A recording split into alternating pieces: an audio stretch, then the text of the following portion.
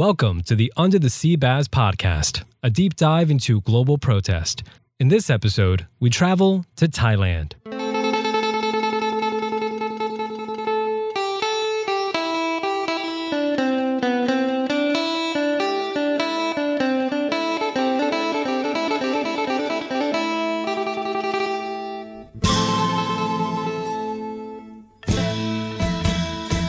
The Kingdom of Thailand is a populous and politically influential country in Southeast Asia, bordering Myanmar, Laos, Cambodia, and Malaysia. Known for its many great ancient temples, beautiful clear water beaches, and of course, elephant pants, Thailand in recent years has been a tourist hotspot with nearly 40 million visitors coming into Thailand in 2019 alone. Tourism has obviously taken a downward hit this year due to COVID-19, so I suppose now it's as good as a time as ever for Thai citizens to hit the streets, act out their favorite Hunger Games scene, and demand some serious constitutional and political change. It's become a trademark of the opposition movement, a symbol of resistance. The three-fingered salute, borrowed from science fiction blockbuster The Hunger Games. Thousands of protesters gathered at Thammasat University on the outskirts of Bangkok to listen to pro-democracy activists and to lend their voice to a movement that is gathering momentum in Thailand. We need the real democracy and not just a dictatorship. I just want a better leader for this country. We want a new constitution that is really democratic, and we want that to lead to a democratic election, and we want a democratically elected prime minister. All right, so here's the backstory. We begin in late February 2020 when the first wave of massive protests began to unfold. It all started when the Thailand Constitutional Court made the decision to completely disband the Future Forward Party, or FFP, which is a pro-democracy opposition political party that is very popular among Thai youth, namely high school and university students. That led to various protests coming about across many universities and on social media. You can imagine and compare this to the would-be firestorm in the United States if the Supreme Court decided to ban, say, Bernie Sanders or AOC from running for office. College students would not be happy about that. Are you all ready to make a ruckus? Then something we know as the coronavirus happened and put a temporary stop to the protests as schools began to shut down and strict quarantine orders were put in place. But while in the midst of COVID-related restrictions and a state of emergency, specifically with traveling to Thailand, news broke out on July 15th of two newly infected cases coming from an Egyptian soldier in Rayong province and the daughter of a Sudanese diplomat in Bangkok. According to the Thai government, these people were considered VIP guests and were not required to comply with several COVID-19 related measures, like not having to quarantine. This understandably infuriated many people who were afraid of a possible second outbreak and of the negligence shown by the government. A few days later, on July 18th, the second wave of protests was triggered after a video went viral on Twitter of two students being arrested and beaten by police for holding up a sign demanding for the resignation of Prime Minister Prayut Chan-o-cha. That ultimately has led to the current state of affairs in Thailand, as more than 10,000 people, again mostly university students, gathered around Democracy Monument and laid out their demands to the Prime Minister and his government. It's also worth noting that Thailand has had a history of brutally cracking down on protest and where it's still kind of illegal to protest at all, especially during a state of emergency. So far, fortunately, no major violence. Nonetheless, the group known as the Free Youth Movement have made their three core demands very clear. I'm not happy and I support our demands. Dissolve parliament, get the government to resign, fix the constitution and stop threatening people. The Prime Minister is abusing his power. He doesn't care about people's rights. That's right. Let's take a look at their first demand, dissolving parliament.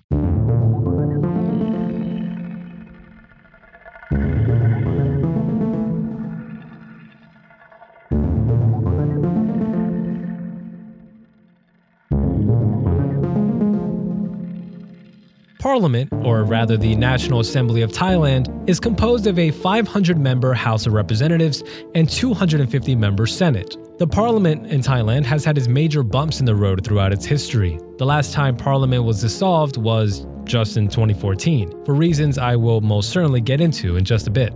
For now, just know that the protesters are mainly upset with the government's VIP treatment to the aforementioned visitors, their struggling economy due to its suffering tourism industry, especially after closing off its border, their unlifted state of emergency, but mostly because they say that these representatives are not representatives at all, that most, if not all, elected officials are simply cronies of the military junta appointed after last year's elections. Again, something I will get into. The second demand was for the government to stop threatening its citizens. After the 2019 election, many people have been threatened, beaten, or thrown in jail simply for criticizing the government. The third demand is for a new constitution. Thailand enacted a new constitution just 3 years ago, in 2017, which was highly controversial and widely seen as a major power push by the military government to tighten its grip on, well, power. So now, to truly understand the reasoning behind the current unrest in Thailand, we must travel back to May 22, 2014. General Prayut Chan-o-cha, commander of the Royal Thai Army, and yes, the current Prime Minister of Thailand, launched a military coup to depose the government. Thailand's military seized power of the government Thursday in a bloodless coup. The coup was swift. Thai Army Chief General Prayut Chan-o-cha announced the military takeover on national television. Additional announcements quickly followed, disintegrating government infrastructure, imposing a nationwide curfew, and further solidifying military rule. Alright, now Thailand is not new to military coups. This latest one in 2014 was their 13th coup since 1932, the most any country has endured this century. And with it brought some serious political changes. Let's take it back just a bit more. In December 2013, then Prime Minister businesswoman Yingluck Shinawatra was dealing with a massive unrest and protest due to a variation of things, but mostly because protesters wanted Yingluck's brother, Thaksin, a previous prime minister, who by the way was also removed from power by a military coup in 2006, to have no more political influence whatsoever. It was a battle between pro-government red shirts and anti-Shinawatra siblings yellow shirts that resulted in some violence and death. As a result, Prime Minister Yingluck dissolved parliament. Then in May, she was impeached, removed, and arrested. However, she fled the country and is supposedly living somewhere in London. Yes, London. You know, fish, chips, cup of tea, bad food, worse weather, Mary fucking Poppins, London. Anyways, once the military junta took over, they removed all government officials, repealed the 2007 constitution that was created by the former military government, except for the part concerning the king, declared martial law, banned political gatherings, arrested and detained politicians and anti-coup activists, imposed internet censorship, and took control of the media. Basically told all of Thailand, "Look at me, sure, I'm the captain now." This new organization, ironically called the National Council for Peace and Order, under the blessing from the king, controlled Thailand for 5 years. Then in 2016, a referendum was held to create a new constitution. 2 years after the military seized power in Thailand, voters are being asked to approve a new constitution, which critics say could extend the army's influence well into the future. The ballot is the first major popularity test for the junta, led by Prime Minister Prayut Chan-o-cha, who suppressed political activity since the coup and banned all criticism of the new charter. To very little surprise, turnout was low, and opposition groups to the constitution were barred from formally campaigning against it by the military government. This new constitution, formalized in 2017, allowed the Thai military to officially handpick the 250-member Senate of the National Assembly of Thailand, allowing the military-influenced parliament to choose whoever they want to be prime minister and still give the monarchy power to do whatever they want. It also laid down a 20-year vision board that essentially grants the military control over institutions and the government. At this point, Thailand is pretty much under complete control by the military and the royal kingdom. But to make it seem like they're still down with democratic norms like, I don't know, holding elections, they decided to hold one just last year to choose the 500 members of the House of Representatives, as well as the Prime Minister. and it went down as you can probably expect. Now we turn to the parliamentary election in Thailand. It's the country's first since the military took power 5 years ago. Unofficial results by Sunday night show the party that named Prayut Chan-o-cha as the prime minister candidate was leading. With over 90% of the votes counted, the pro-military Palang Pracharath Party won more than 7.5 million votes, followed by Pad Thai Party, which has gained over 7 million votes. Coming third was the Future Forward Party with a little over 5 million votes. However, the elections did give some parliamentary representation to the Future Forward Party. And if you remember back from way in the beginning of the podcast, I'd said something along the lines of, it all started when the Thailand Constitutional Court made the decision to completely disband the Future Forward Party, or FFP, which is a pro-democracy opposition political party that is very popular among Thai youth, namely high school and university students. That's right. Which brings us back to this year, 2020.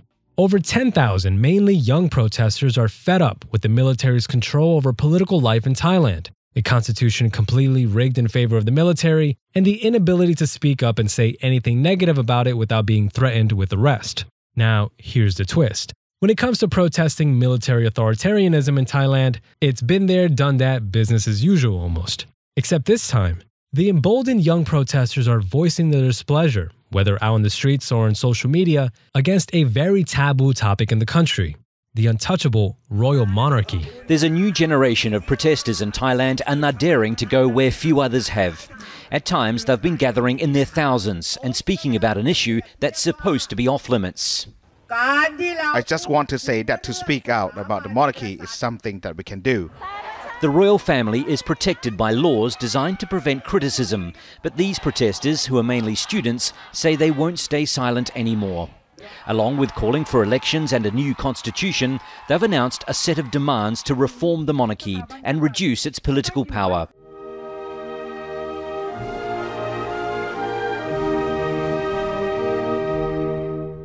The role of the monarchy in Thailand was meant to not get too involved in governmental affairs.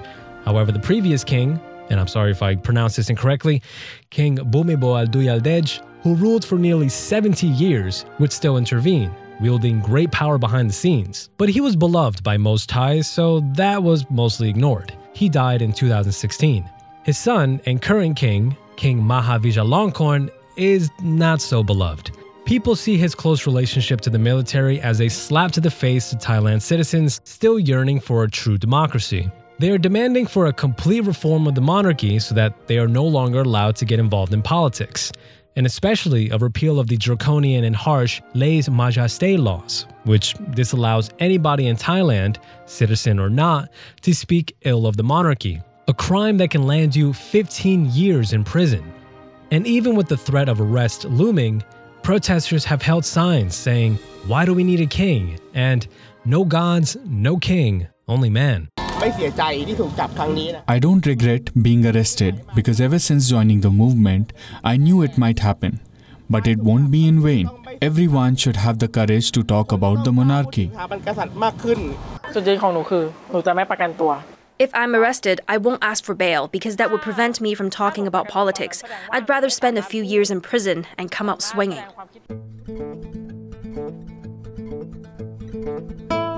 Now, in my humble opinion, I cannot begin to fathom how frustrating it may be to live with such a broken political system. But then again, I live in the United States, so maybe I can sympathize just a bit. But to go from democracy to military coup to back to a democracy to then another military coup turned constitutional monarchy would drive just about any normal working class citizen insane. And for Thailand, it is their reality. But it has come to show that this new generation of Thai citizens are not afraid. This latest act of unprecedented defiance against not only the men in uniform, but those with the royal crown, speaks volumes to the desperation people are willing to go to instill some radical change in their society. Some of the main activist leaders have been arrested, yet the military and even the king himself have shown restraint from instilling severe punishment to the protesters. It's incredibly hard to predict what will come out of this movement. Will the government concede to the demands of the protesters and call for new elections and a new constitution? kind of highly doubt that happening anytime soon. Will the monarchy reform itself? Probably not. Will military generals lose their patience with the country's youth and get violent? Well, we hope not. But until one side backs down, it's safe to assume that this generation of Thai citizens will continue to challenge their military and royal leaders until a return to a true representative democracy takes place. We shall see what comes next of this very tense situation. This has been Under the Sea Bass in Thailand. Thank you for listening. As always, I want to give my thank yous to my sources I used for this episode, the Associated Press, Tom Felix Jonk and Matt Wheeler for their opinion piece in the New York Times, Joshua Kurlansik and his guest blogger from Asia Unbound posted on the Council of Foreign Relations, Fans 24 News, DW News, Al Jazeera English, CNN, CBS, and trusted sources on Wikipedia. If you're listening to this podcast on Anchor, Spotify, Apple Podcasts, or any other streaming service, I thank you. If you have any questions or comments you want to send, email me at undertheseabasspodcast@gmail.com. Until then, remember to expand your mind, join the movement, and learn all about social global protest here on Under the Sea Bass. Talk to you soon.